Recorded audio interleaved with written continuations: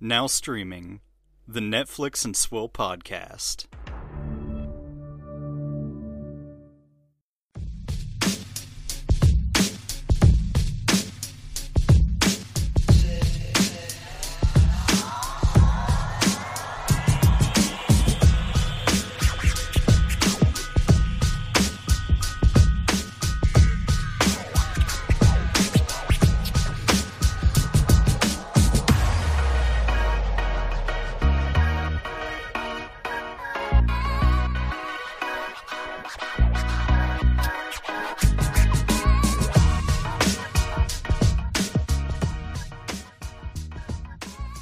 Hello, ladies and gentlemen. Welcome to the Netflix and Swill podcast, the show voted most likely to use the word finger blasting 3 years in a row.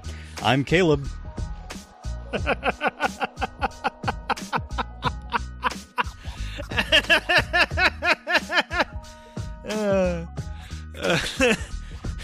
I gotta go fast.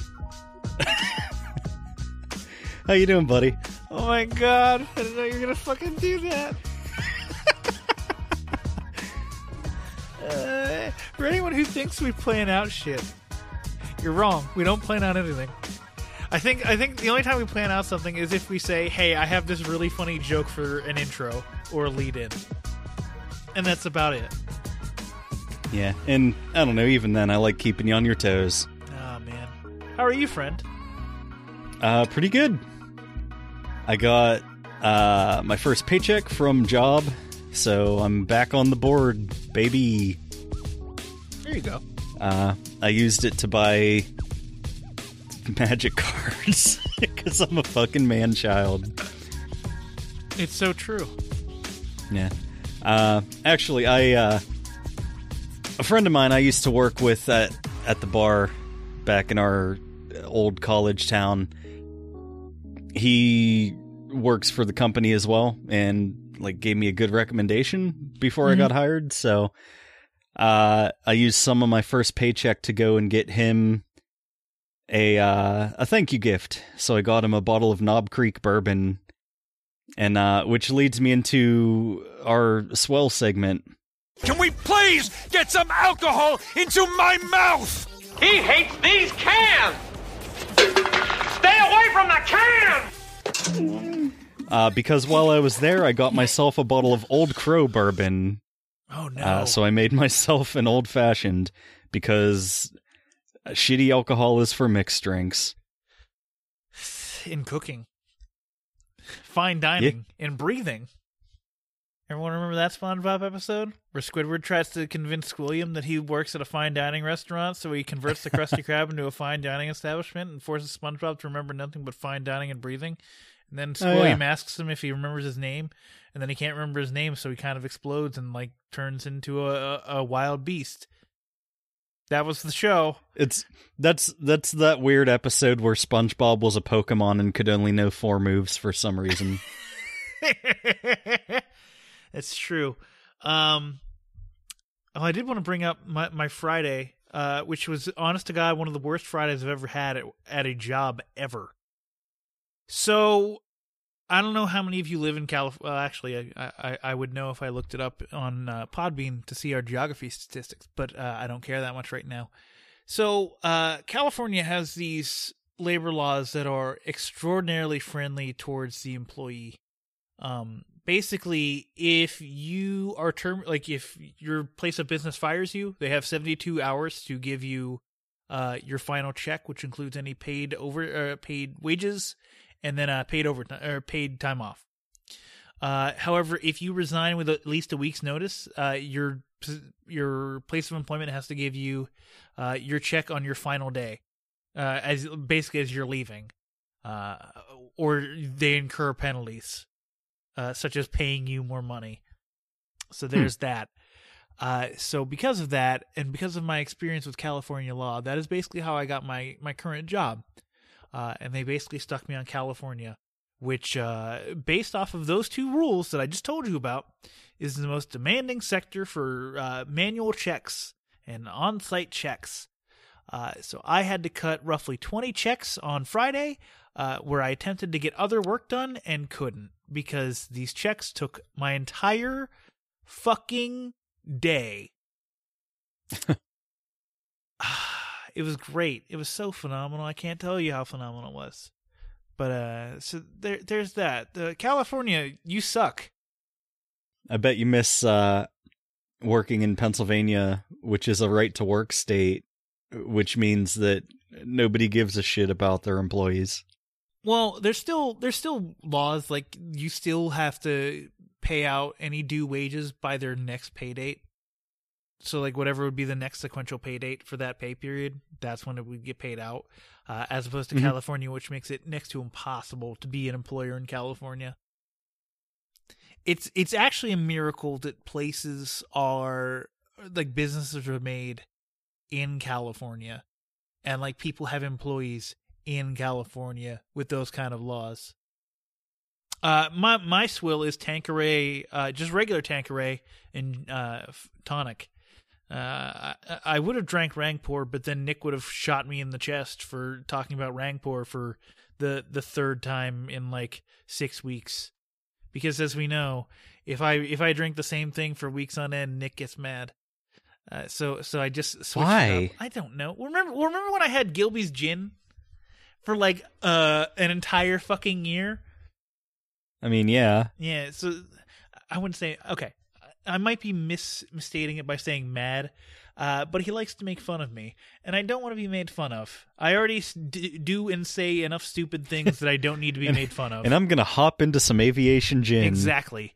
But I did thank Gerald for sending me some Tanqueray Rangpur, and I got a gin recommendation from two people, Morgan from Bad Reception, and I want to say Alan from Interrupted Tales. I'm assuming that's who runs their Twitter account. But they both recommend Hendrickson Gin, so that is on the shopping list for the next time I go shopping for booze. You know, Lance Hendrickson. Yeah. He makes gin now. Speaking of that, let's murder aliens into news. Oh, shit, it's mail time. That was an attempt to not say hop. I don't know if I get the joke/reference. Wasn't Lance Hendrickson in Aliens? Oh, yeah, okay. Yeah. I get it now. Yeah, okay. I was just he trying was to Bishop. I was just trying to use a like an adverb sort of thing, but not say hop. That's basically what it came down to. You should have said, "Let's Hopper is alive into news." Yeah, let's talk about that first. So at least they're not bullshitting us. They released a teaser for Stranger Things 4, which is Hopper working at a Russian gulag work camp. Yeah. They shaved his head. So this is the origin story for his character in the Black Widow movie. Man, if there's any movie that looks fucking atrocious, it's that movie.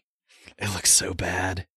And I like everyone in it. It's just, that script is awful. It looks just so awful. But yeah, people are like, all right, annoying little thing that the internet does that I take extraordinarily seriously.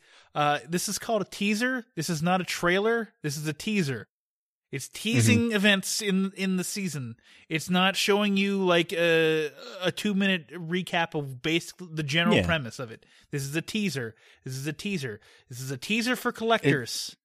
It's just giving your cock a little tickle. Yeah. It's not. Stop calling it a trailer. It's not giving you a story outline. I'm sorry. It's a pet peeve of mine. English has like specific words that mean things. Let them continue to mean things. I think you're barking up the wrong tree there, bud. Yeah. Well, just to finish up thoughts on this, I remember saying like immediately after, like, don't bring back Hopper. Like after we watched season 3, don't bring back Hopper. But then like 3 months down the road, I was like, all right, we all fucking know he's alive. Just bring him back, and they did it. So I'm happy with that. You know, if that was the first 10 minutes of the show, like just leading up to him being in the work camp, I'd have been okay with that too. But this is fine. I'm enthused. I'm anxiously awaiting the 4th season. Well, I wonder, when did we start getting Netflix or Stranger Things season 3 teaser stuff? I want to say it was it the a Super good Bowl? 6 to 8 months before. I think it was the Super Bowl. That seems right. Because that's when we got the first trailer for it, I think. Because like, So are they going to do another summer release for this, or are they going to go back to Halloween? see, Ashley's heard Or Christmas. weren't they talking about doing a Christmas release Yeah, for it? I've heard Christmas. Yeah. So like, that's the thing. Like, we were talking. Peek behind the curtain. We already recorded our review with Colby Mack, but we were talking about how like the Rock Ryan Reynolds Gal Gadot movie for Netflix is probably going to be released around Christmas time, like the other big Netflix releases of like shows and movies. So like Stranger Things is going to have to compete with that, and like by compete with, I mean that's going to have to more compete. accurately, that's going to have to compete with Stranger Things. Exactly. So like I think they're going to kill that thing. Like really, I remember like the 4th of July happened and nothing else of consequence came out in July. Like they just were like, here's Stranger Things month, and everything else didn't fucking matter. And you have to do that, and they're not going to do that with a Christmas release, especially if they're going to attempt for Academy Awards again this year, because that's when we got stuff like Two Popes and Marriage Story, you know, things that people cared about in terms of awards consideration. Yeah. I mean, you're not wrong. I know, that's why I do this show, because I'm so fucking Hooray. smart. Smart. Speaking of smart, Netflix decided to give out To All the Boys I Loved Before for free to all non-customers and customers alike. All you had to do was click the link for the movie and it would play for free. And IndieWire had an article about it and how this might be a sign to come of Netflix's new marketing strategy. What do you think of this? It won't be. Correct. I don't know. It's a thing they did. Yeah. But don't read too much into it. I remember one time as a promotional thing, Pizza Hut gave me a DVD of Bill and Ted's Bogus Journey, but they didn't start renting movies. So sometimes companies just do things. Yeah. I think this is a test. Because we've seen other streaming services do this where they'll like say, okay, the first 2 episodes of this show are free to everybody, but then to watch the rest you have to fucking you have to continue subscribing to the platform. And I think like IndieWire thinks that's what's going to happen. Also, IndieWire said that Netflix claimed that 80 million people watched it once it went free.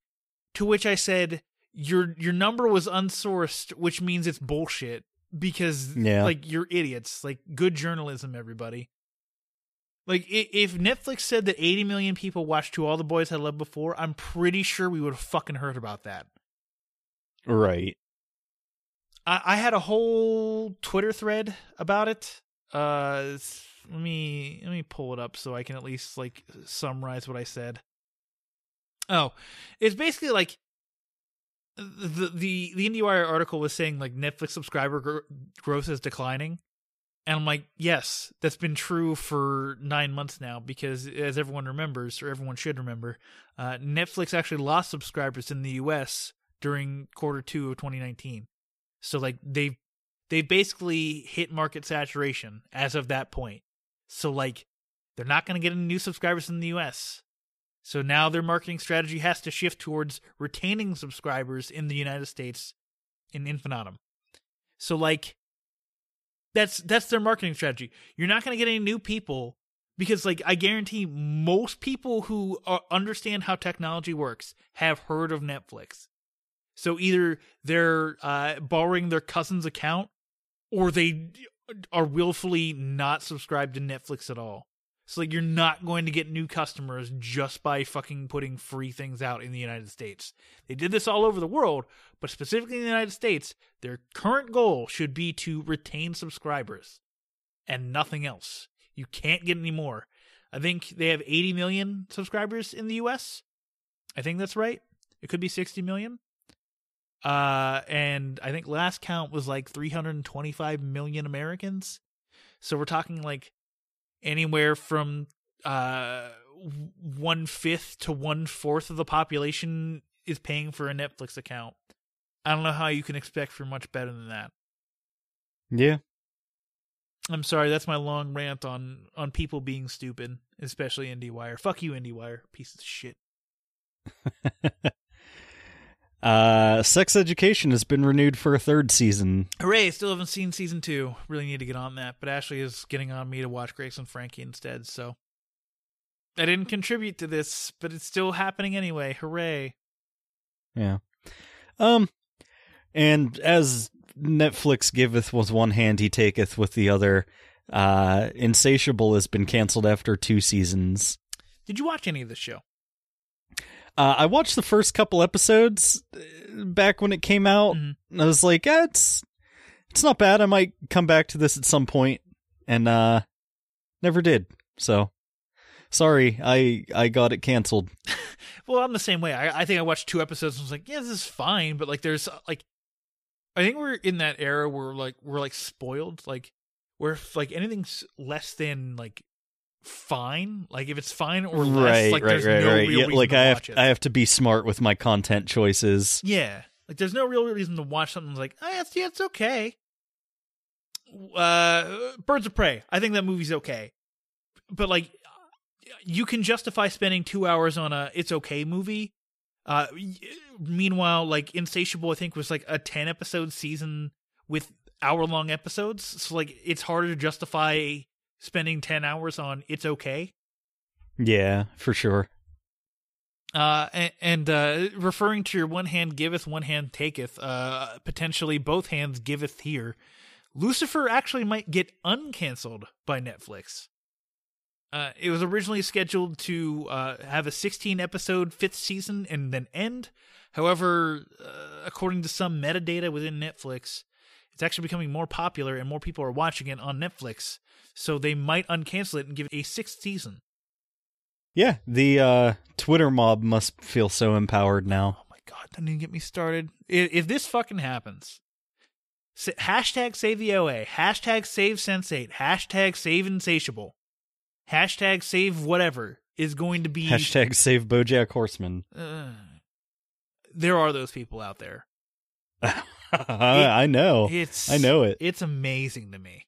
But whatever. But like, there are specific reasons why I don't like giving the mob power, and that's one of them. Because the last thing I need is for these people to be encouraged by this. Yeah. Like, that's cool for Lucifer fans. I hope you're all happy. Like sincerely, that sounded sarcastic. Like, but I hope you are happy that you're getting more of this show, because it could have been done after 5 seasons, which like I'm sure you would have been fine with. But mob mentality fucking blows. Anyway, thank you for joining us for the news. Let us move on to the next segment, which is titled Downstream. Baby, I can't control the internet. That's my favorite line! All right, both of our trailers this week are for a sequel series or a sequel season to a television series. Our first is for Altered Carbon Season 2. That's right. This is the one with Anthony Mackie. Mm-hmm. It looks a lot like the first season. Mm-hmm. That's it. I don't know. Yeah, I don't know about this. Like, I was intrigued by the first season because it was new and something different, and this just looks like more of the same. And like, that's fine, but that show is also fine. And we just talked about how like I don't feel like I want to waste my time with a fine show. The missing girlfriend or whatever that they referred to in the first season is back in this. I think she's actually real in this too. Like, I think they might have her sleeve or something. She's in a baddie. Oh, that's what it is? Yeah. Well, she's in that lady? One... Yeah, I think so. That's what it seemed like. That's actually interesting. But I might give that a 1 episode watch. So, I don't know. This comes out the same day as the Pokemon movie, and obviously we are watching the fucking Pokemon movie and reviewing that instead of this. Well, yeah. Come on. But I might give this a little bit of my time just to see, like, does it feel any different than the first season? And, like, based off the trailer, it doesn't really feel like it, but I don't know. They could grab me with a 1 or 2 episode arc. Yeah. Who knows? Speaking of hoping things are better than the previous season, Castlevania Season 3 got a trailer. Sure did. And its tagline, even the dead or even evil doesn't stay buried, which obviously references Castlevania 3. Is that right? Is it Castlevania 3? Where Trevor has to come back and kill Dracula again? Yes, I think, maybe. Spoilers for this season, everybody. Dracula's alive, and he's going to be the final fight at the end of the season. Because that's the plot of a game. Yeah, he's the final boss. I wonder if they're going to introduce the 4th member of the party. Who's the 4th member of the party? So in Castlevania 3, you had Trevor Belmont. You had Sifa, who had, like, shot magic and shit. I don't know if Alucard was actually playable in that one, but there was another character who was a thief that, like, you could play as him and, like wall jump and shit to get around levels. I don't know. Interesting. Maybe. If they do show this character, we don't see them at all in this trailer. Or, like, if we do, it's somebody we've already met before. Because it's basically like everybody from last season has amassed their army, and now they're descending upon Transylvania. Sifa's doing more cool magic stuff, so that's neat. Yeah. Her and Trevor are fucking. Yeah. I forget what the Belmont line is, because the fucking games are so convoluted. But yeah, like they get married. Yeah. I think they birth Richter? That sounds right. Let me see. Okay. So Trevor Belmont and Sifa had 2 unknown descendants, who one of them, their kid was Christopher Belmont. Who? Exactly. He was in Castlevania The Adventure for the Game Boy. Oh boy, I wonder what Dracula's up to. My boy. This vampire killer whip is what all true Belmonts strive for. Oh man, everyone go look up Zelda CDI videos. Those are truly a treasure of the 90s. I think I'm more excited for this just because, like, even with last season, it was 8 episodes. They were 30 minutes apiece. So, like, it was still only a 4-hour investment. Yeah. So, like, I don't know, at least, like, I'm not wasting all of my time. Like, I feel that's better the thing, watching like, it. Even if I want to just rewatch the whole series to be ready for the 3rd season, like, I can just do that. Yeah. So. Oh, you can do that over a weekend. Yep. Or, like, a day you're off. Yeah. You can do it while you're fucking, and I do. I have a TV over my bed. Just over the headboard, so I can see her. We do it doggy style, so we can both watch X-Files. Let's do quick hits. It's a segment.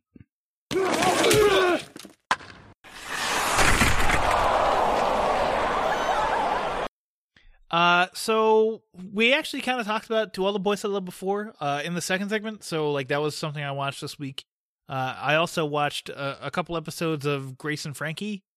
That show's, I'm getting more into it. So Ashley will continue to continue to pull me through that. So I hope I do like it. But fucking Lily Tomlin is very hilarious in that show. Oh, yeah, she's a treasure.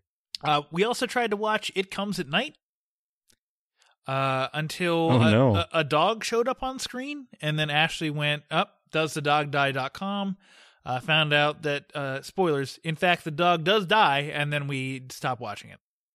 So, there's that. What did you watch, friend?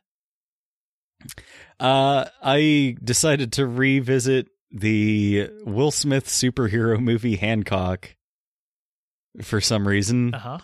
This is a movie I remember seeing when it came out, and it always just felt like it was almost there, like it was just missing some element to push it up to being like a good movie. Yeah. Like it's a neat idea, but then there's like a third act twist that like doesn't feel earned at all, and I don't know. So I was thinking like, you know, maybe I'll pick up on something now that'll kind of pique my interest and like kind of make up for my initial assessment of it. But really, this movie aged like a fine milk. It's not that good. Yeah, I remember being like, like you said, like, yeah, it was almost there until that third act twist. Yeah. Like, and then it was like, oh, this just fell apart. Like, and that's what, it's so frustrating because it really feels like it could be something, you know? Yeah. And I mean, it had a great cast. It had Will Smith, like, even towards the tail end of his powers, like, when he was still, like, the big name. Jason Bateman, Charlize Theron, like, that cast should have worked, but it just didn't. Like, it was let down by the script almost entirely. Other than that, I watched the 2009 Friday the 13th. It's basically like, I want to say soft reboot, but it's really just like supposed to be like a full reboot of the franchise. 'Cause like there's an opening scene where they kind of show some of the stuff that happened in the first Friday the 13th movie, like with Jason's mom, which I can't fucking remember her name right now. Mm-hmm. Pamela Voorhees. I'm pretty sure that's it.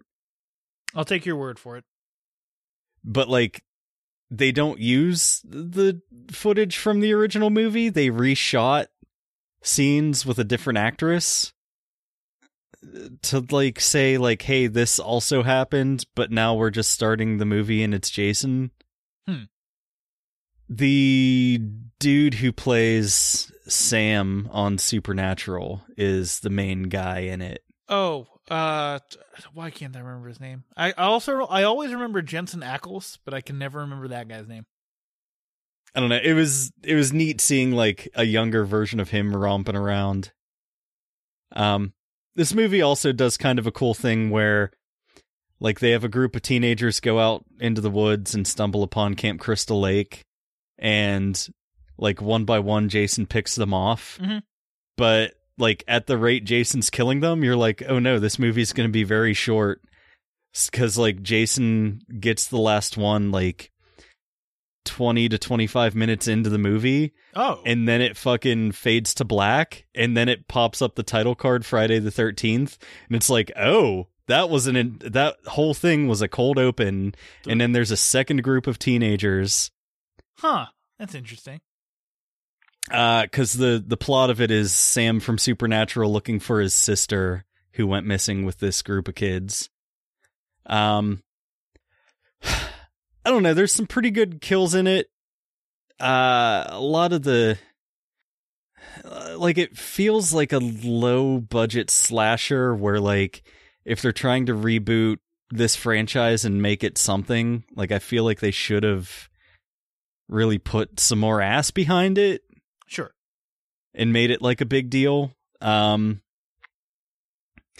I don't know. It feels cheaper than the old Friday the 13th movies in a weird way. But like, this was also a period for horror movies that like everything was kind of shitty, I guess. Yeah, because I don't know. It feels like a 2009 horror movie. Yeah, because Saw was starting to trail off at this point, and like that was like my big reference for horror movies at the time was like Saw movies. So like, of course, someone's excited for Spiral, despite the fact that it's coming out in like May or something, which is bizarre, but whatever. I can't wait for that movie, just like I can't wait for Fast 9. The first Saw movie was the only one that really got me.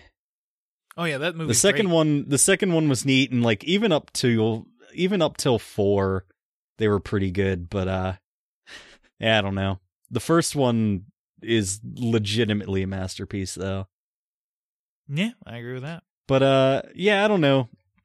There's a couple neat kills in it and stuff, and it definitely has the look and feel of a Friday the 13th movie. But does Jason use a motherfucker to beat another motherfucker?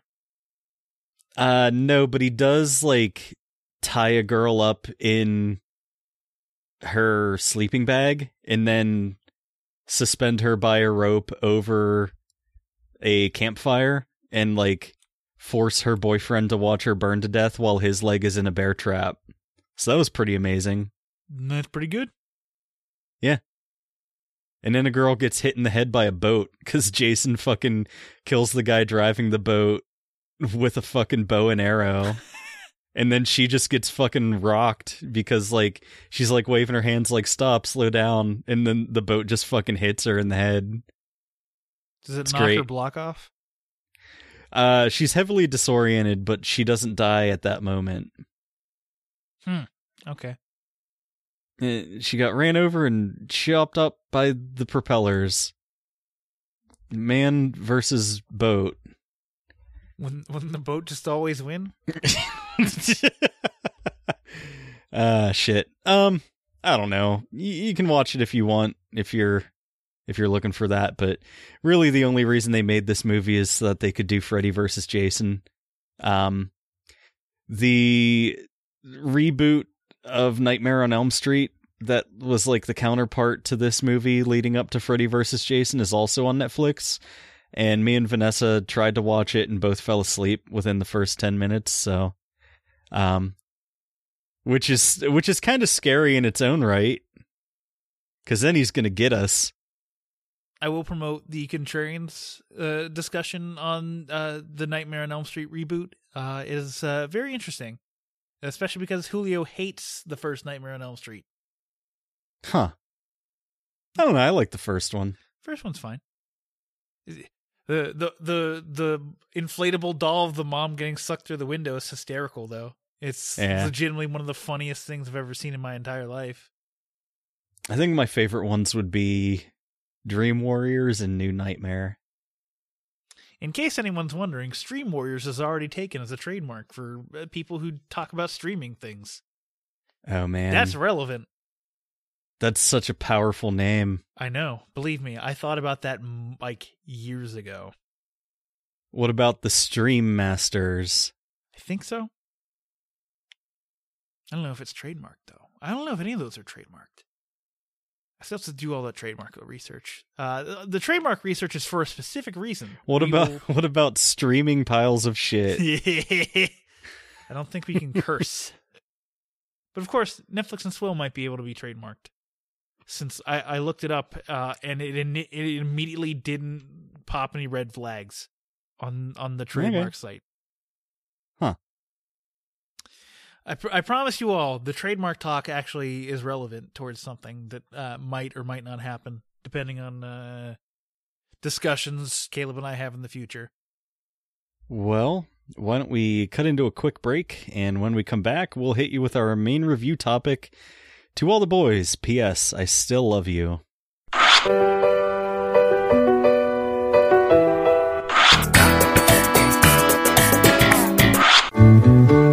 Thank you for being a friend. If those clips made you wish for the good old days of TV, I've got great news. Rabbit Ears TV Podcast is back. Each episode, we look back on a beloved series ranging from the good old days of television to more modern classics. With the help of a superfan guest host, we will review, discuss, and reminisce about some of the most culturally impactful shows ever to air on TV. You can follow the show on Twitter at Rabbit Ears TV Pod, join the Couch Potato group on Facebook, and check out our episode archives at netflixinswill.com/rabbitears. Look for new episodes the third Friday of each month. We now return you to your regularly scheduled programming already in progress. Camp Wana. We hold you in our hearts. And when we think about you, it makes me wanna fart. It's I hope we never part. Now get it right or pay the price. Welcome back, everybody. Caleb, we are joined by somebody, when you want to enhance your reviews for people's listening pleasure, you have to bring on the Mac himself. And I'm referring to, of course, Colby Mack from the Colby Told Me and Minorities Report Film podcast. Colby, what up? Yo, what up? It's your boy, Colby Mack, and it's about damn time that I've made my way to the Netflix and Swill podcast. How we doing? Man, I don't think I've ever had that much energy on this show. He balances us out. We have we're low energy, and Colby's just like, I'm ready. I'll put on a happy face for this, and we're just like, See, Colby can do that because he's not dead inside. It's a special gift. We've just been beaten down so much doing this show. How you been? I've been really, really good, man. Life is beautiful. It's finally, things are starting to slow down. At least I really, really hope. I hope so too. Man, look at all of us going through life changes and becoming better people and growing. Colby owns an Airbnb, which I wonder if he's heard any of the horror stories that I've gone through with my Airbnb experiences. I haven't. Okay, so I have to send you a YouTube link immediately after we finish this. But basically, the Airbnb that I was going to stay in flooded 3 days before we were going to be there. So there was that. And then the other one was, it was actually a similar living situation to what I am now. But the people whose basement we were renting just wanted to hang out with us the entire time. We were just like, brah, listen. And this was early in my relationship with Ashley. And I was like, brah, listen. I get to see this woman for 36 hours, once a weekend, a month. Fuck off. Leave me alone. You want to do it in the nicest way possible. Yes, but I'm just like, no, that's okay. We don't get much time to spend with each other, so we're just going to spend it with each other. Thanks, though. Bye. Oh, man. Yeah. Before we go much farther, Dan, I just wanted to bring up how you stepped all over my dick about leading in this segment because you had this amazing joke, which was saying the Mac himself instead of the man himself. Actually, that's actually directly referencing what Colby says on his own podcast. Yes, but I mean, it wasn't really a joke. It was more of just a reference. I figured Colby would appreciate it. I hope he does. I kind of like that. It shows that I listen, Caleb. I listen to him talk. And I especially listen to him when he continually says he doesn't understand how Netflix makes money. And I want to beat him every time he says it. Listen, I've got my issue with Netflix. It's funny. I saw your tweet earlier about Netflix's numbers. I'm like, I'm going to read this just for Dan. Just for him. Just so I can try to figure it out. I don't fucking know how they make money either. It doesn't make any sense. But it's all an illusion. I don't understand how any business makes money. I mean, honestly, I wouldn't be surprised if it's all an illusion. And it wound up they've been hemorrhaging money for years. I mean, they already have, but even more so, I should say. It's crazy to think because they haven't been around for a long, long time. This iteration of Netflix has not been around for even 10 years. Correct? I want to say 2011 was when they made the conscious effort for streaming content. And that was when that was after Blockbuster declined to purchase them, right? Yes. For $100 million. Or $50 million. There's something ludicrous now. Yeah. And now they don't exist. And now Blockbuster. No. But their little pop-ups are so cool. And there is one in Alaska, I think. Yes. Yeah. Yeah, I think there's 2 brick and mortar Blockbuster locations still extant on the globe.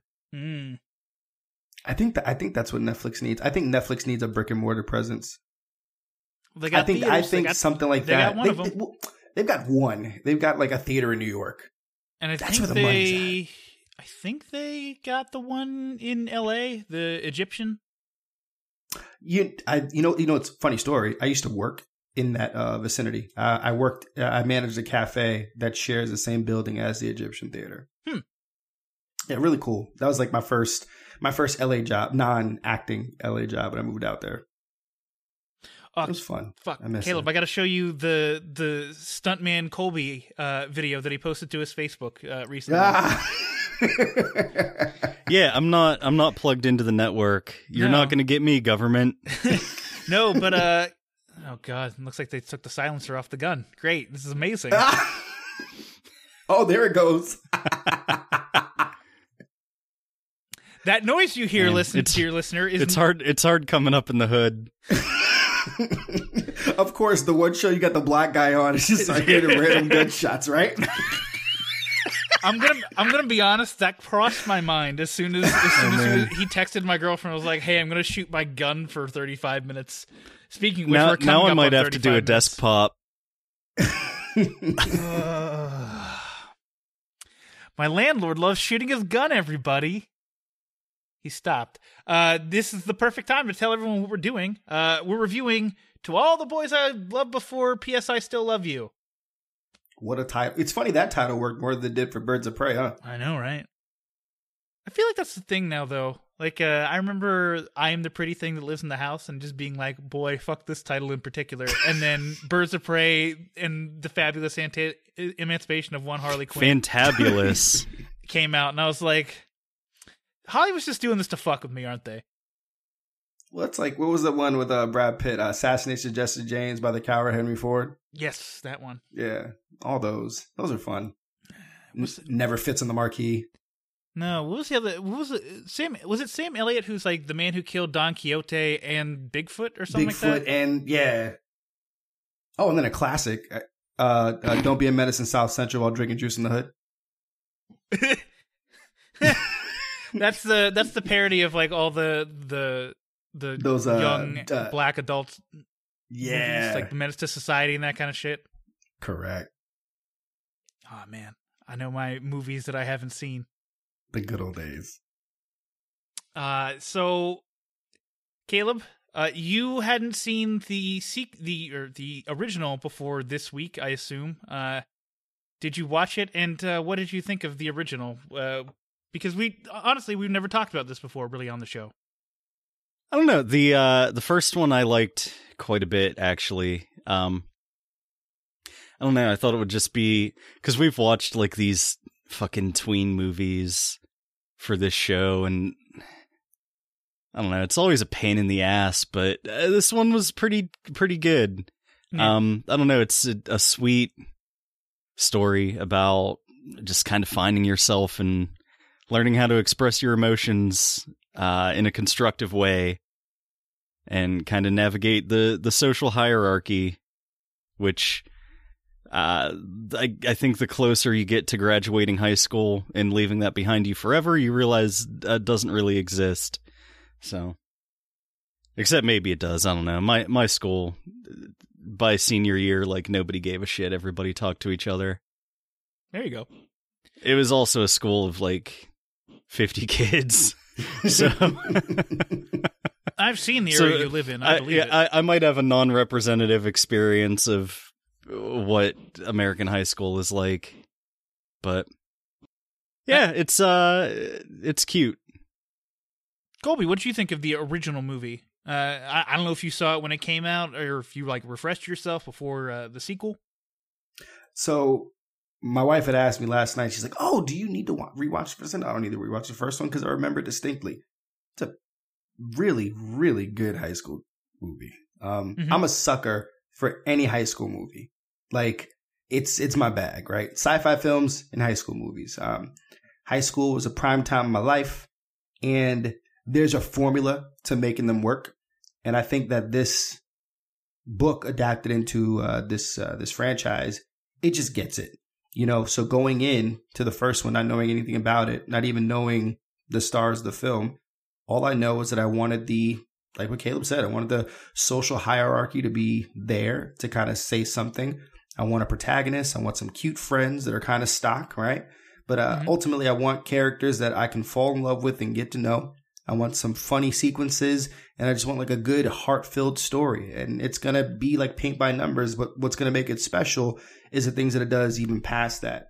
And I think that the first one really surprised me. One, Lana Condor, my goodness gracious. She has this electricity to her. It's in her eyes and it's in her voice. And you can't really take your eyes off her. There's something very genuinely sweet. And when we think of like the 80s and 90s teen stars that were, you know, the Jennifer Love Hewitts and the Rachel Lee Cooks and stuff like that, she's not that. And I think that's what's really, really nice about it. It felt fresh. And then, my goodness, I mean, the boner I have for Noah Centineo, this guy, he's got it. He's got it. All right. I hear some people, you know, popping off at the mouth. This guy, I'm telling you about this guy. Think about it. He's like Joey Lawrence mixed with Mark Ruffalo. I just can't take that heat. Someone else says Mark Ruffalo. It's like a young John Stamos. But like John Stamos, I mean, I could see it, but if you really think about Joey Lawrence, like some of his expressions, I guess, I don't know, I just kind of got that vibe. I definitely get it, but like one, he's got this mastery of his voice, and he really knows how to use it, and it's a thing, but he's got it. You know, that Tiger Beat heartthrob stuff, that guy's got it. So you got those two leads really working this love story. And the comedy I thought was written really well. And I was surprised by how well directed the first one was. Yeah. It was a lot of fun. Good. I think I rated it like an 8 out of 10. It's not too far off. I gave it what would wind up being a 7 out of 10 because I believe the 5-star scale you just multiply by 2, easy peasy. I know you're not exactly like that, Colby. But... I don't know why. I don't know why. Yeah, but you know, I thought it was a good movie. Like you guys said, I like the chemistry between the two leads. There was a good bit of comedy. I mean, even though like the main premise of the movie is like super ham-fisted, like this girl happens to write perfectly addressed love letters to former crushes, and then they get sent out. Which he's in elementary school too. Yes, so. I know it's kind of amazing there, but yeah, like it was fun. It was engaging. I felt for those characters. I rooted for them to like eventually get together and like move past their like the high school bullshit hierarchy and into like what seemed like it would be a very nice relationship. So yeah, it's like I said, it's like an amalgam of what you guys said about it. Yeah, I also gave it 3.5 out of 5. Look at us. Look at that. Very, very good. Like, it's 3.5 is my general recommendation. Like, this is a movie that, like, definitely it's going to be a winner if, like, you are going through this stage of your life and trying to figure out the things that our heroine is figuring out. But, like, it's just a good movie for anybody to throw on at any time. Yeah. And enjoy. Well, my favorite thing about it is the little sister, because she's such a motherfucker the whole time. She's a little know-it-all. Yeah. Oh, one of my favorite fucking moments in the movie is whenever, like, the oldest sister goes off to college, so the two younger sisters are just sitting there, and the little sister's just like, you know, it's Saturday night. I actually canceled plans to be here with you because but I think you just didn't have anything going on. It's like fucking savage. No, she's great. And I think it's also great that, you know, just representation on screen. I like the fact that they chose to go with characters that don't look like the Rachel Lee Cooks and the Hilary Duffs and stuff like that. And this is cool. There's a lot of, people of color that don't get a chance to see themselves on screen. So it's nice. Kind of to follow up on that too, like, I also watched Sonic the Hedgehog in theaters, and like between that and like these movies that I watched for the show this week, like, it seems like they're making a serious effort to normalize mixed race relationships, which is, very good. Good job, Hollywood. You finally figured it out. It only took them 50 years. I think the shooting outside my house is finished. So we've all given our thoughts on the just start movie. Shooting back. I don't. No, you don't understand. This guy is like old John Wick. And John Wick's already fucking old. I mean, like, this guy looks like American Dad guy, and has so like John guns. Wayne. There you go. Yeah, he probably did try to play Genghis Khan at one point. Let's talk about the new movie. What is this called? P.S. I Still Love... Wait, no. To All the Boys... To All the Boys, P.S. I Still Love You. That's it. I just have P.S. I Still Love You written down. I don't know why I did that. Colby, you're the guest. Tell us your thoughts. I mean, a sequel always has a really big job at trying to live up to the magic of the first while trying to do something new, to still feel fresh. Typically, they tend to fail because it's really hard to capture that magic, and it's even harder to try to not repeat the things that worked, especially when you're like an abridged comedy. Somehow, some way, they made this sequel work. And they didn't do it in a way that's like spectacularly different from the first, except that the characters are so fucking charming that they just work on you. And it's a very authentic transition to what happens next.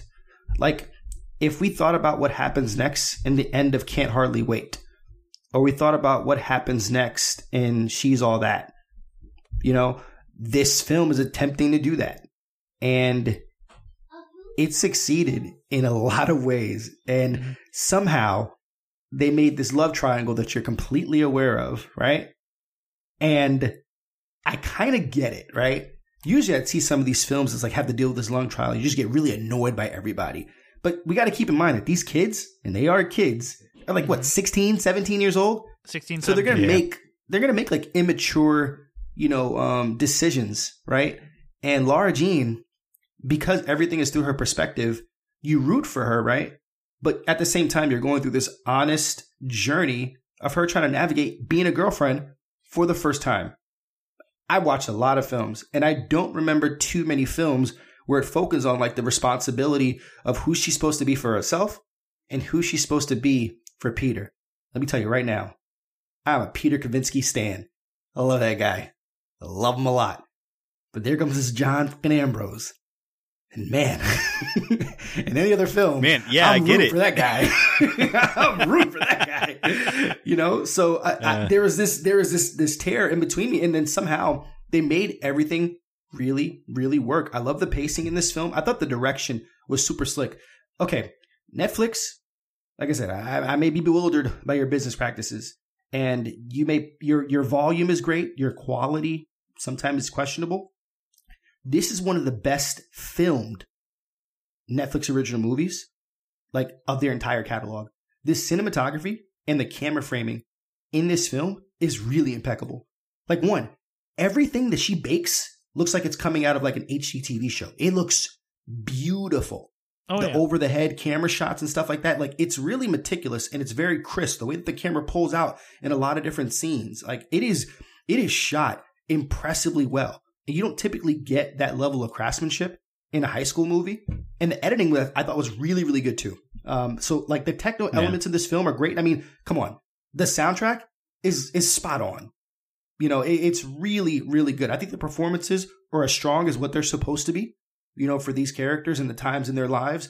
And I just think that the plot, while nothing super duper special happens, it's because it's so authentic to how, at the very least, kids of this generation in high school are battling a lot of these different things. So I loved it just as equally as I did the first. Okay. Caleb?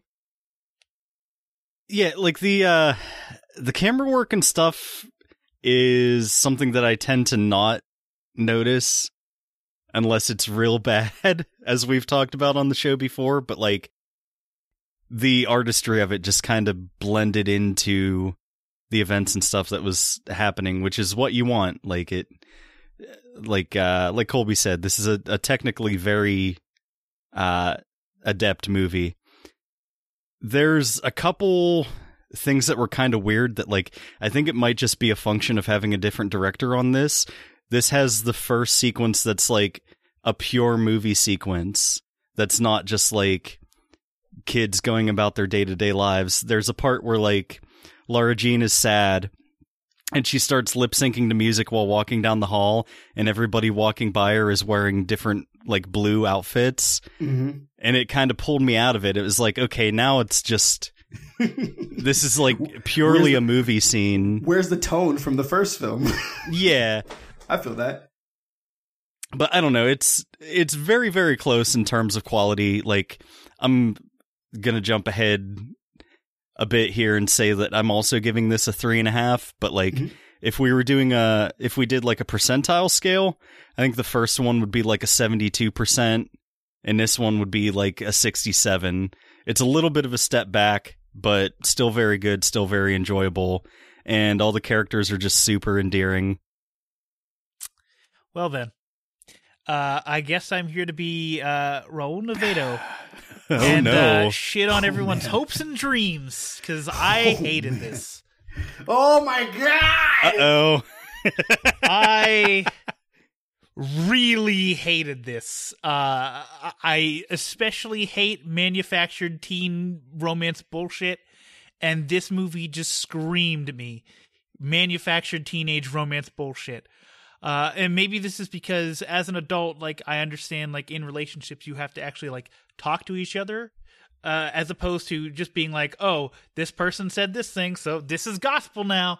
Like, I hate that. I hate that in high school movies. Like, you guys can talk. It's not that difficult, but whatever. I don't know. They actually comment on that, though, because, like, the basic plot of this movie is her losing her, like, youthful naivete about, you know, you find somebody that you're into and then you have a perfect relationship forever. Mm-hmm. Like, by the end of the movie, she realized that it's work, and it's always going to take work to keep it together. You know what I mean? I do get what you're saying, though. It's just like that overly tropey thing that we get in most relationship movies where, like, where the phrase, wait, I can explain is muttered, but then the person doesn't let them explain. And I'm just like, cool. I guess we're back to doing this. I think the performances are fine, although the guy playing John Ambrose, Jordan Fisher, yeah, I didn't really buy it. Like it to me, the way his character was set up and delivered was that he was like this fake nice guy. Like his lines were almost too soft, and like. Maybe that was like supposed to be a stark contrast to Peter Kavinsky. Like he was just like this overly nice, like he kind of spoke in like pillowy phrases and such, and like Kavinsky is like way more direct. And maybe that was a choice, but like I never felt like he was genuine. I felt like he was always like that, like quote unquote, or actually the r/nice guys guy that like eventually he was just going to turn out to be like a fucking incel or something. I was waiting for the entire time for him to be like, so I want to keep it real with you. After you sent me that letter, like I kind of got obsessive and I found out that you were doing this volunteer job and I wanted to be here. Yeah. Because it did seem like he just got plucked out of nowhere. Weird. Yeah. And just like plopped in the perfect time to like easily work it. So I was hoping for like a whole like Loose, and you know, Loose is my favorite film of 2019. I still need to see it. It's on Hulu, but I need to see it. Oh yeah, definitely do. John Ambrose feels like as Raul would say, a very written character. Yes. That there's not like we don't see someone like that in real life, right? And yes. I get that. I get that completely.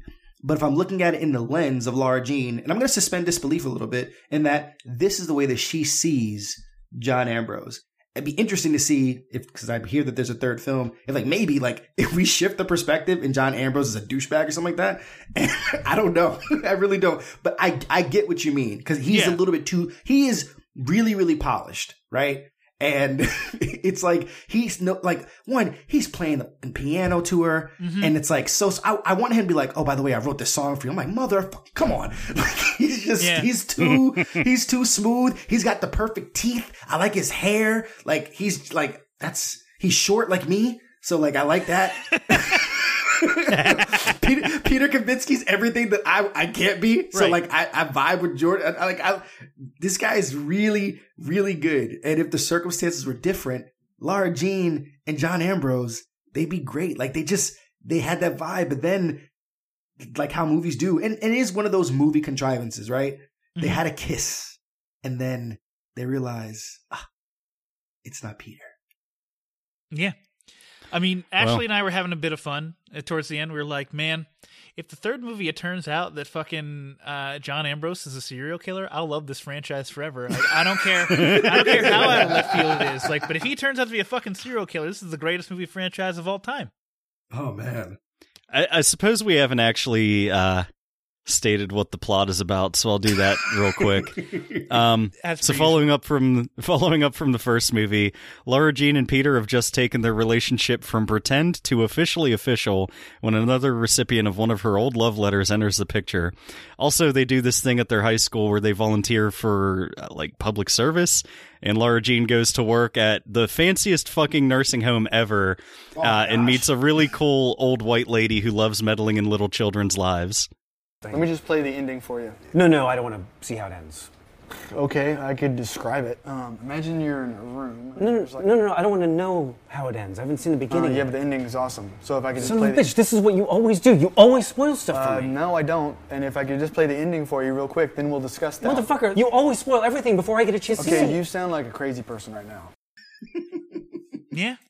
Where is this town at again? I completely forgot where we were. This is Oregon? Yeah. Okay. Wow. I mean, that was the fanciest of places to work at. It's a very affluent area, obviously. Oh my gosh. I mean, at that point, like, if you're affluent. Is it Portland? Are they in Portland? Maybe. Jesus. Is I think it's, I thought it was like Portland or Seattle. One of those Pacific Northwest. Yeah, it's definitely Oregon. I think the books are set in Portland, like a suburb of Portland, but I can't be too sure. It is super swanky though. Yeah.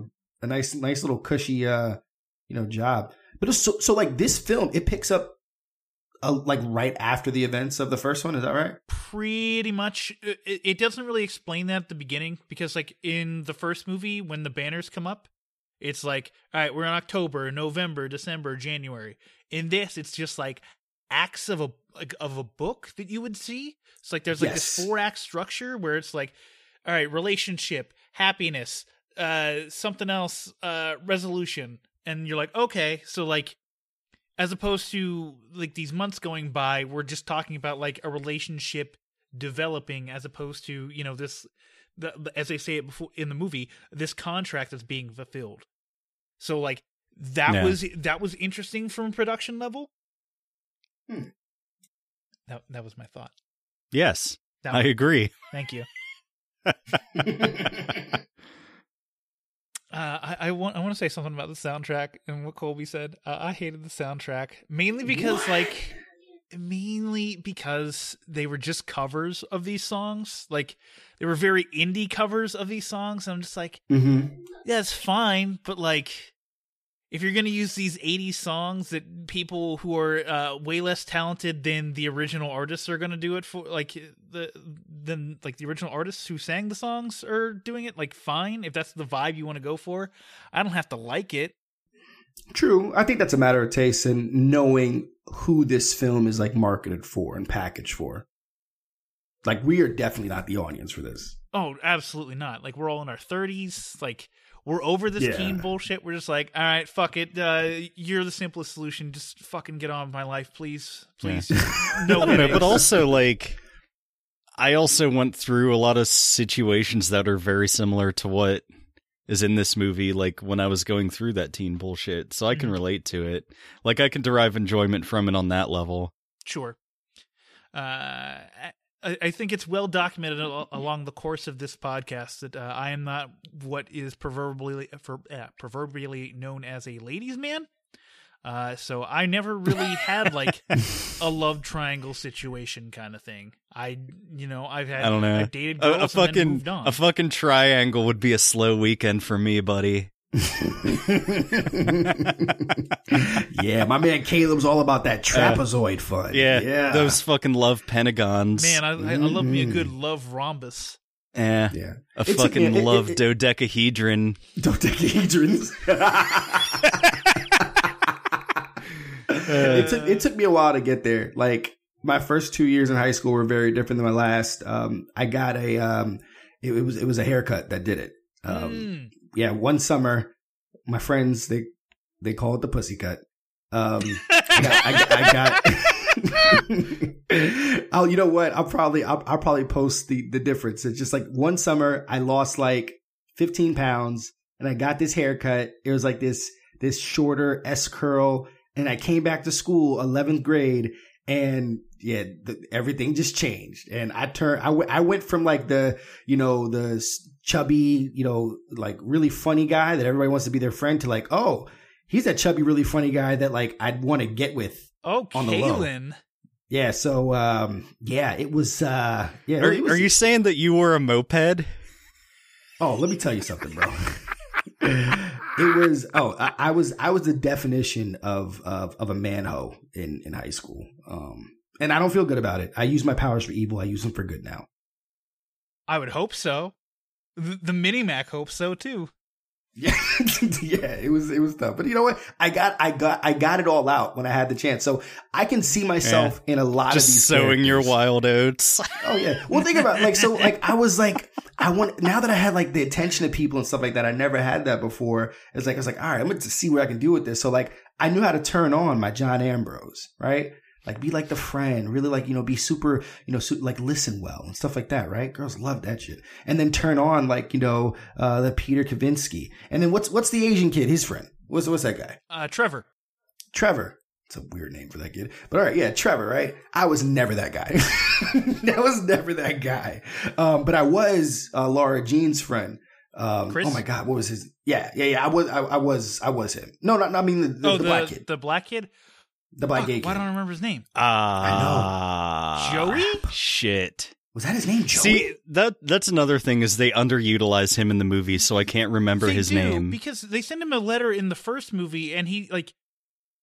And then it's like, he shows up 2 more times to, like, affirm that they developed a friendship. Yes. But, like, not enough for him to just be in the fucking movie. Like, it almost felt like tokenism to a bit. It did. So my wife asked me, because it's funny, on another podcast, we were talking about magical Negroes, and she's like, is he a magical Negro? Oh my God. And I'm like, one, I could not remember him enough. I knew that he got a letter, right? Yeah. But like, there was things that he was doing in this film where like, they were genuinely invested like who he was, right? And the dynamics of their friendship where they're kind of in a similar place in that she should feel good about like, what she has, because he can't have that since there's like only 2 gay kids in their school, which is, it's Oregon, which I'm surprised by that, but yeah, right. Yeah, they're in like a big city. Yeah. I'm just very, very surprised, that there's only, 2 out kids, but, I don't know if maybe he is a magical Negro because he's kind of just there to prop up her. Yeah.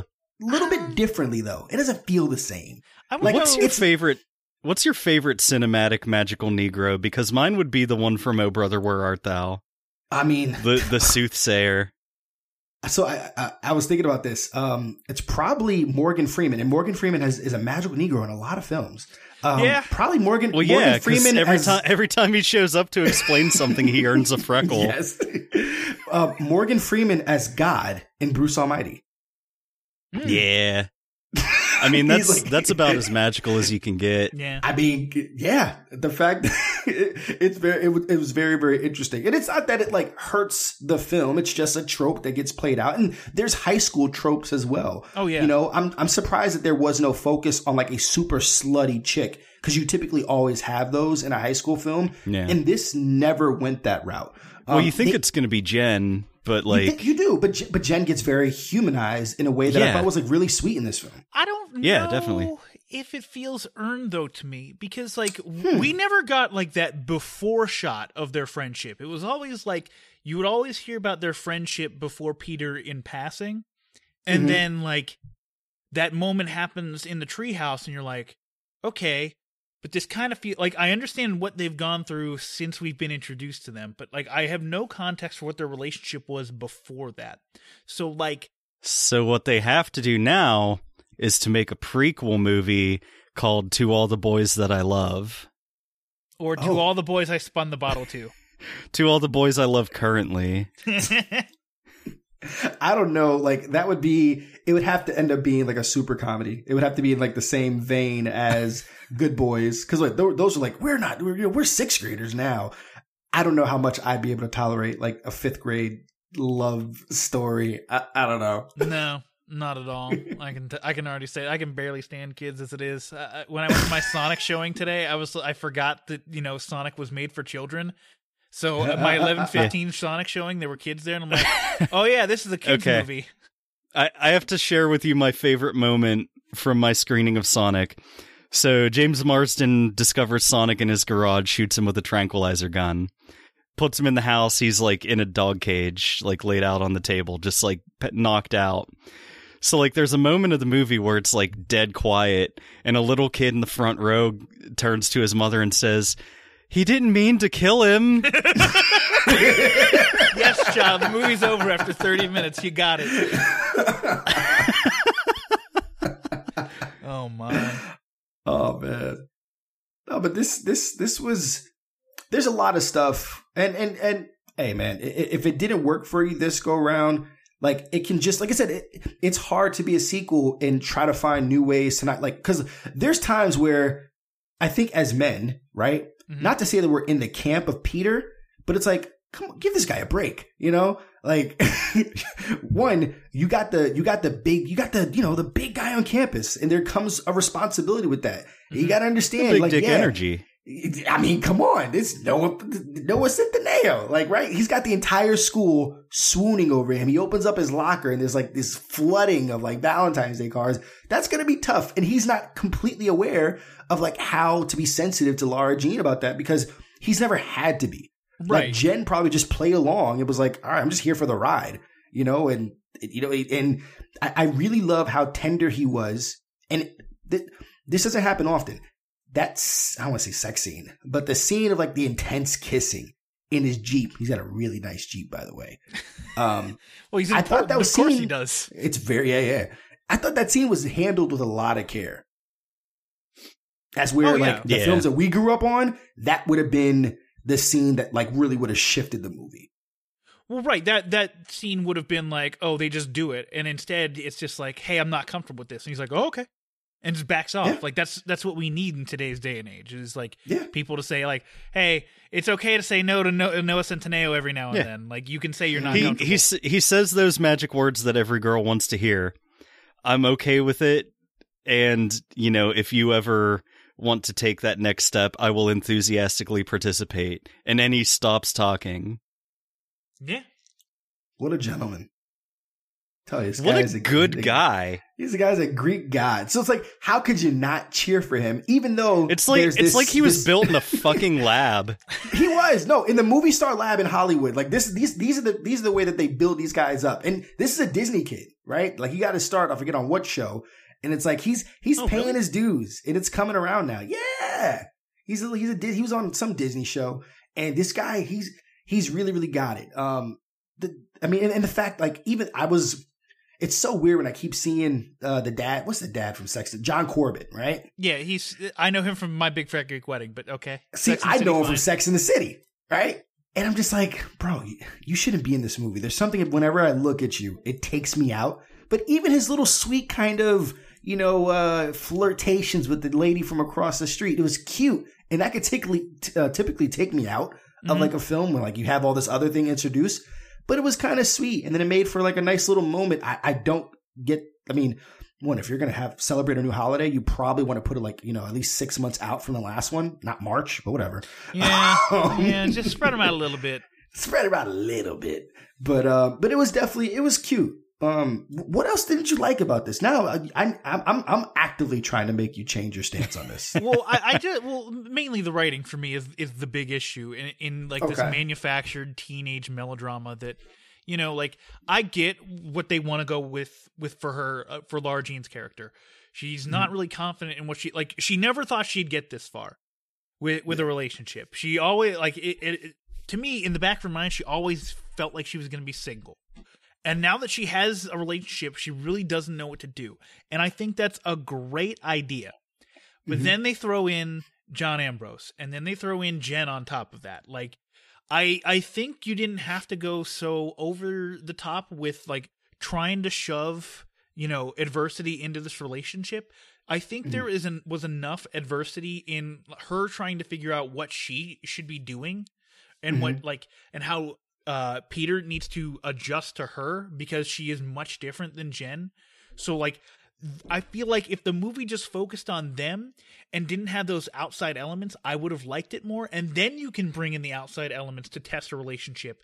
But like testing a relationship immediately after we just went through this whole thing where it felt like the relationship was being tested in the first movie as it was. Now we're going back and we're testing it again with similar elements, but just in more volume. Nah, I feel that. I don't know. For me, like, there was a good chance that this movie was going to feel tacked on, but like it felt like they had enough original material. Like it felt like a continuation of the movie, not just like extra bullshit. So like I didn't really feel that. Like I don't know. It's own story, and it's like it's a good story in its own right. You know, like. But I just felt like they put too much in is the issue. And I could see based on like going in, because like right now, I'm probably feeling like the way that you are with number 3. Like I feel really good where we're at. I don't know. And I guess they shot these back to back is what I've been told. Is that right? Yeah. This was like The Two Towers and Return of the King. Gotcha. Yeah. Oh man, this is going to be an epic franchise. This is going to win an Academy Award. Netflix, all right, put all your money and seek this in right here. All right, do something special. All right, I want to see an Oscar campaign for Lana Condor. Okay, just for her name alone. No idea, just her name alone. And I mean, she's talented, bro. Did you watch Deadly Class on Sci-Fi? Really, really good. No. Yeah, it's really interesting. It got canceled, but she's good. She's a badass. But like, I have no idea where to go because at this point, I think both Peter and Lara Jean, they know like what to look out for, right? They've understood of like finding identity inside themselves and along with each other, as well as like what that role is, and it's still working to be defined, and like being honest and like, you know, being, you know, communicative and stuff like that. So like, I feel like they've got it, right? Like The first movie, can this happen, right? The second movie, can this last? The third movie, please don't tell me that there was some secret letter that Kitty wrote to somebody and this is going to fuck it all up. I don't know what's going to happen. I already read the plot synopsis for the third book. Okay. It's different enough, but after reading it, I am not excited to see that get put to screen. Interesting. So, a part of me wants to know, but a part of me is like, let me just. I'm not going to say what it is because like I think it should be experience. But if you think about the logical like there's a particular logical conclusion with this movie or with this series about a high school romance. Well, yeah, and you know it because every film has that. You know, It's like, okay, how do we? Because they even hint at it here. I think that was between her and her friend Chris, right? Like they kind of hint at it, like, you know, you're gonna go on to college and then you're gonna like start something new. So like these are supposed. This is how it's supposed to be. Yeah. But will it, you know, will they stand the, I don't really know. Is there a great like film that celebrated a high school romance that was able to last and transition through college? American Pie. Him with Bandcamp Girl. Him and Michelle. Yeah. Not a movie, but wasn't, I think that also happened with the same actress in How I Met Your Mother. I think her and Jason Segel were like a high school fling and they dated all through college and got married. Or maybe they just met in college, but maybe. I can't remember. I'll never watch that show again to find out. I've never watched more than like 20 minutes of an episode. But Caleb, you should be with Uncle Robin forever. Yeah. I got so mad at that show. Because they just wouldn't fucking wrap it up. Was it Game of Thrones levels of mad? How everyone else got mad at Game of Thrones? Game of Thrones was fine. I know. I'm just saying everyone else freaked out about Game of Thrones. It's because everybody's dumb. That's true. It was always going to be that. I guess that's it. Does anybody have any final thoughts they want to say with, to all the boys, P.S. I still love you? Oh, man. Peter Kavinsky, I love you. We'll tag Noah Centineo. We'll have him come to your house. Oh, he better. Because, you know, they film in Atlanta. Not this movie. Do. If he comes to my house, he ain't getting out. Yeah. I guess I will say with him, I hope he... because he's good in romantic comedies, like young adult romantic comedies. I'd like to see him branch out into something else. He was supposed to be He-Man for Sony, and I think that got scrapped a couple months ago. That would be interesting. Yeah.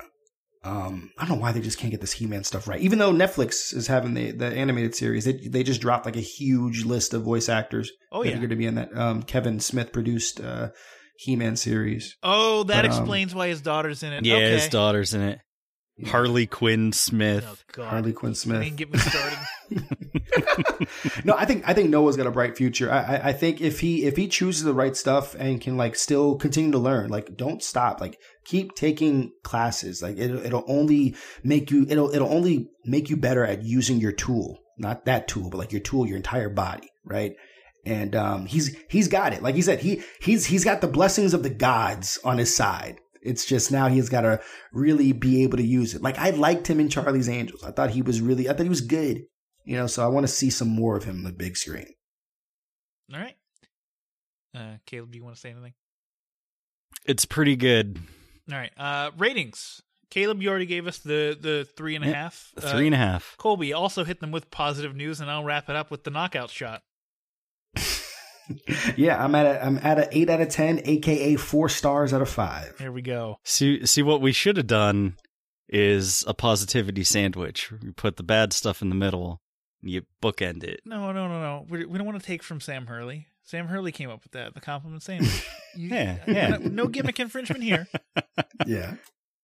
All right. Well, instead, I'm going to slather some shit on this sandwich on the top, so that way when you grab it, you get shit all on your hands.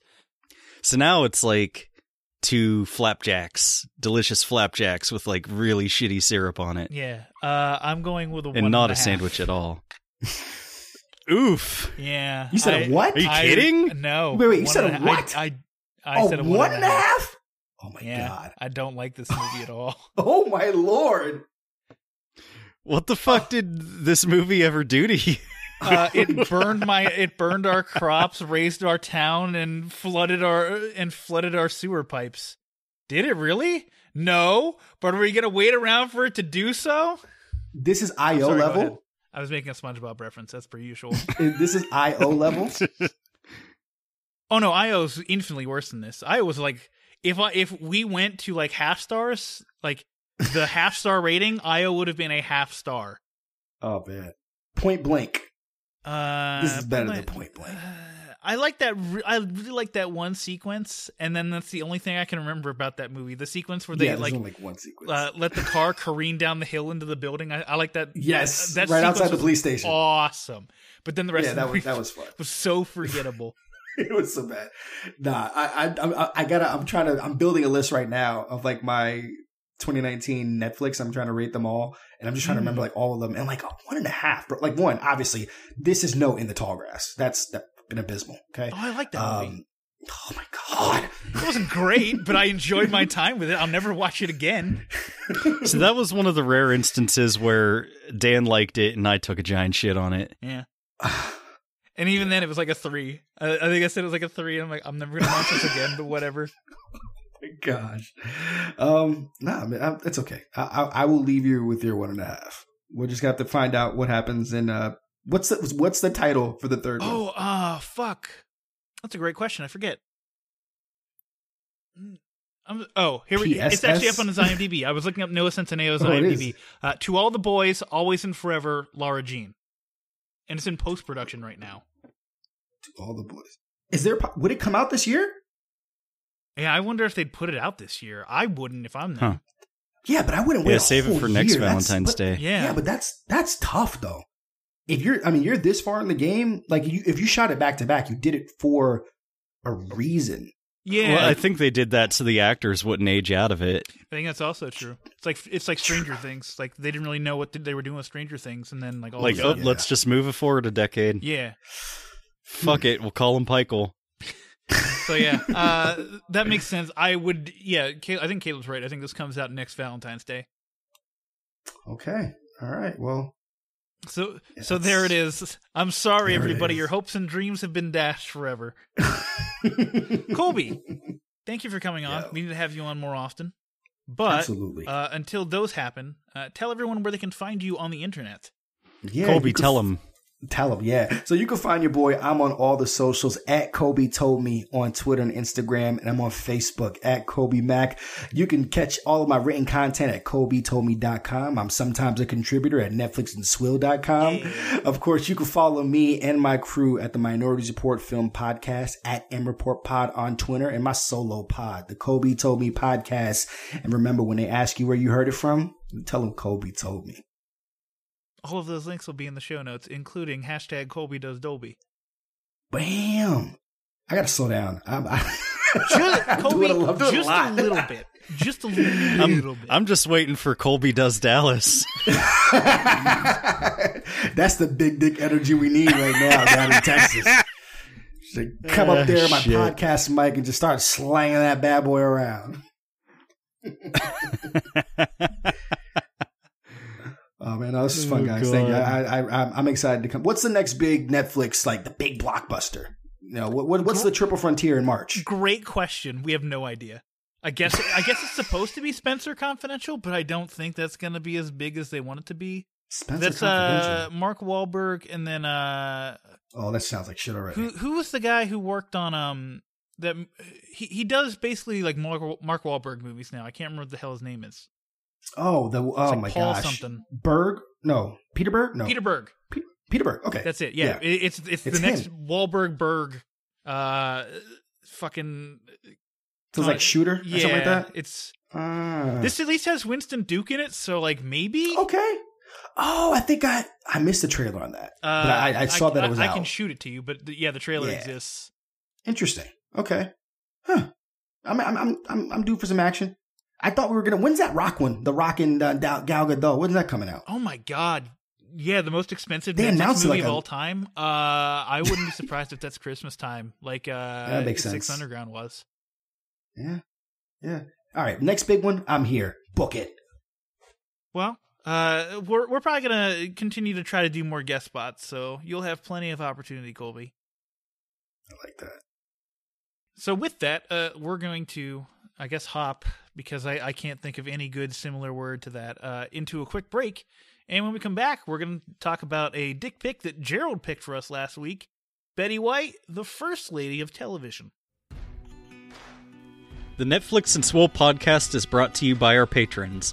Gerald from 2Ps on the podcast, Nick and Justin from the Epic Film Guys podcast, Paul from the Countdown Movie and TV Reviews podcast, the IMDb Journey podcast, Julio from the Contrarians podcast, Ashley Gorski from the Rabbit Ears TV podcast, Nate Wade from the Everyone Has a Story podcast, Bill Sutton, James De La Rosa, Ben Kiefer, Chris Yaney, Brianna Petty, and Dan's mom.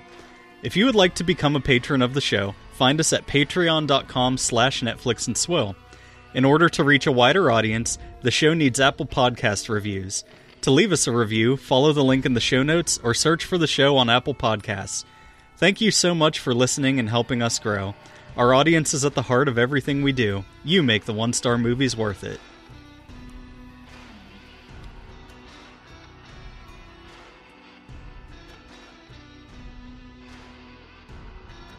Welcome back. Dan, it's time to get into our dick pic for the week. So, we're just done with phrasing, right? Jesus, look at that black cock. I don't know what the word was that Gerald picked, but we watched Betty White, the First Lady of Television. And that was it. Television. Okay. I thought it was something like that. For once, I actually remember what the fucking word was. I'm real proud of myself. So this is a 2018 documentary just about her life and career. Just sort of a retrospective on her. Yeah. So it says behind-the-scenes clips of her work on television and interviews with her friends and co-stars. So what did you think about Betty White, First Lady of Television? So, I mean, if you're looking for like that gritty documentary about like potentially Betty White's more salacious things she did in her life, this isn't it. Warts and all. Yeah, this is very much a celebration of who she is as a person and as a pioneer in the television industry for women. I know Betty White as an old woman who basically the first thing I remember her in was Golden Girls. I didn't realize what a historic and prestigious career she had before that show even came out and existed in the first place.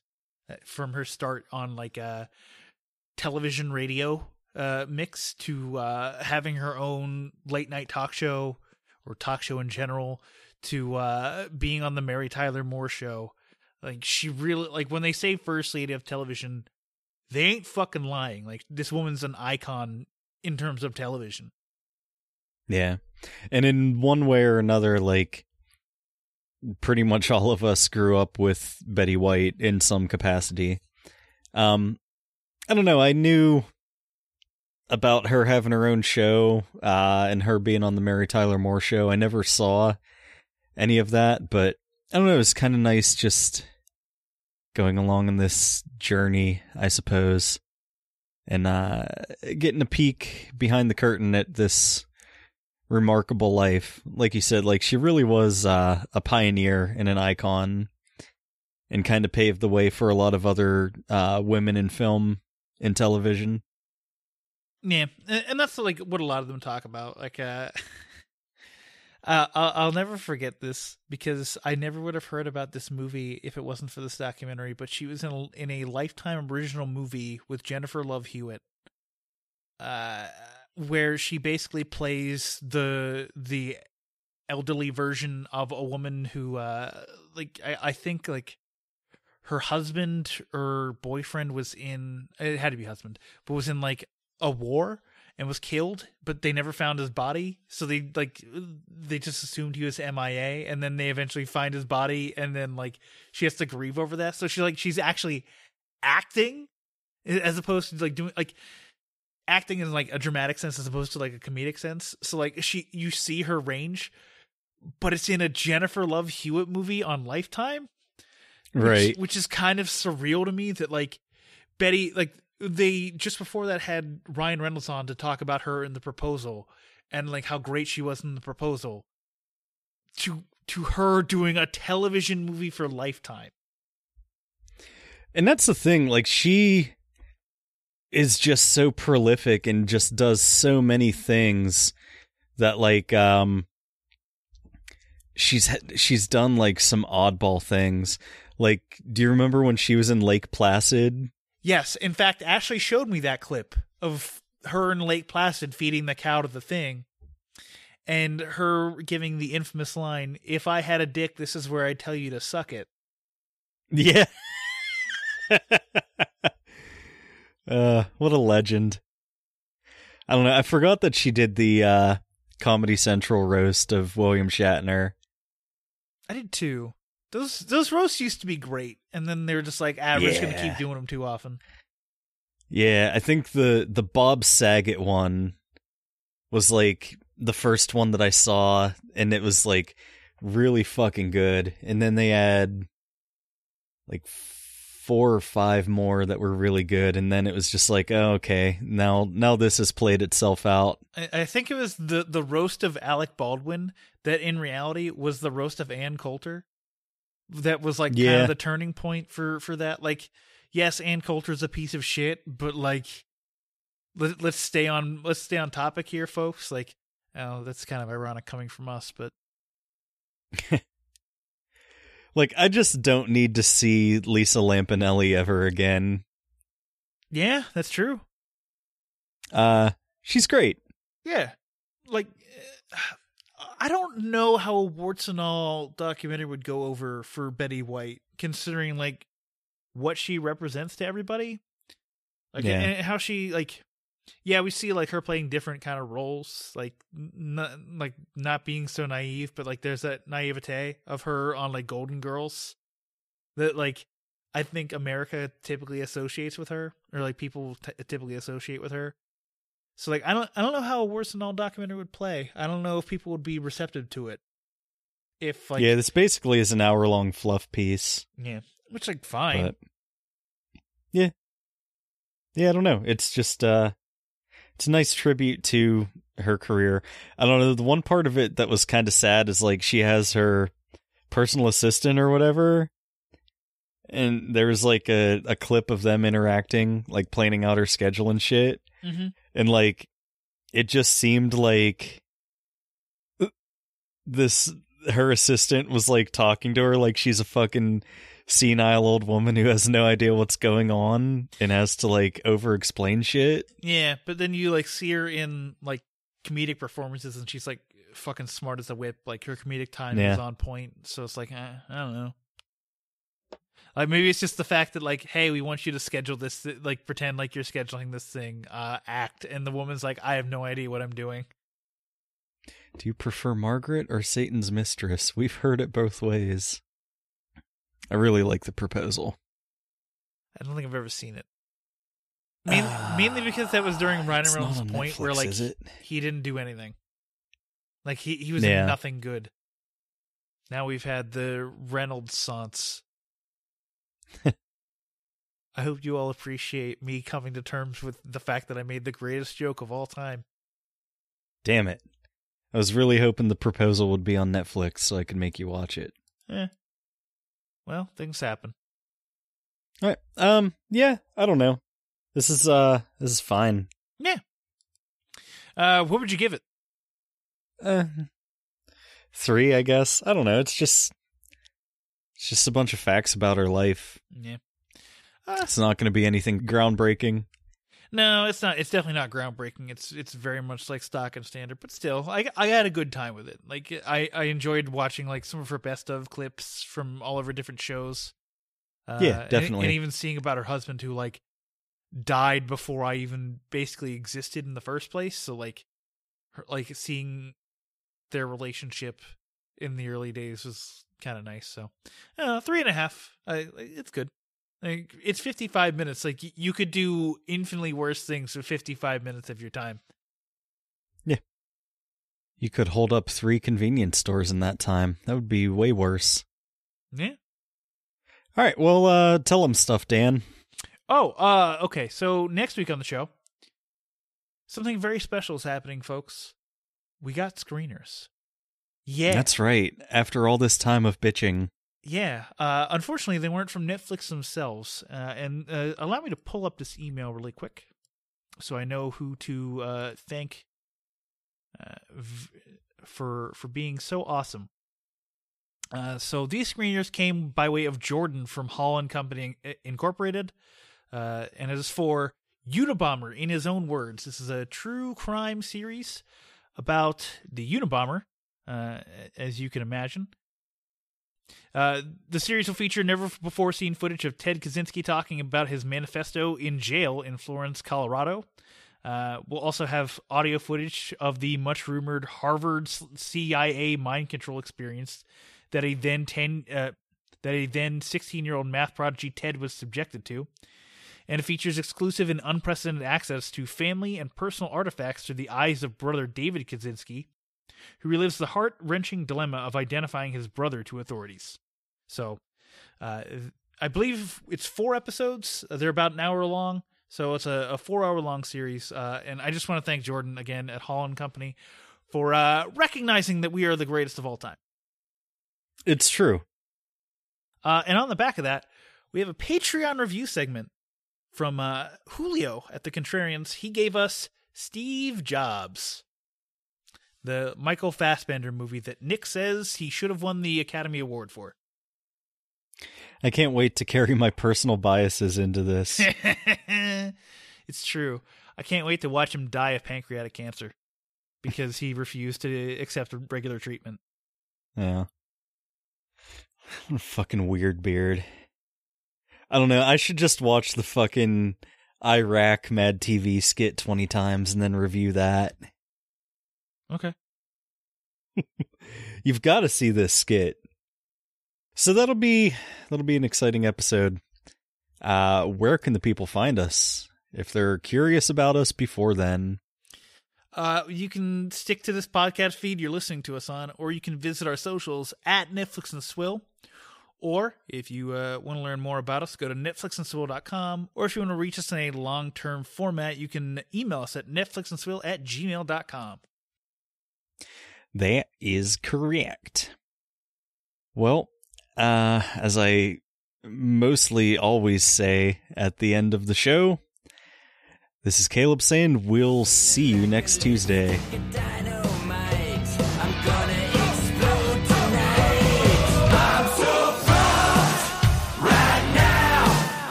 Netflix and Swill is an independent podcast.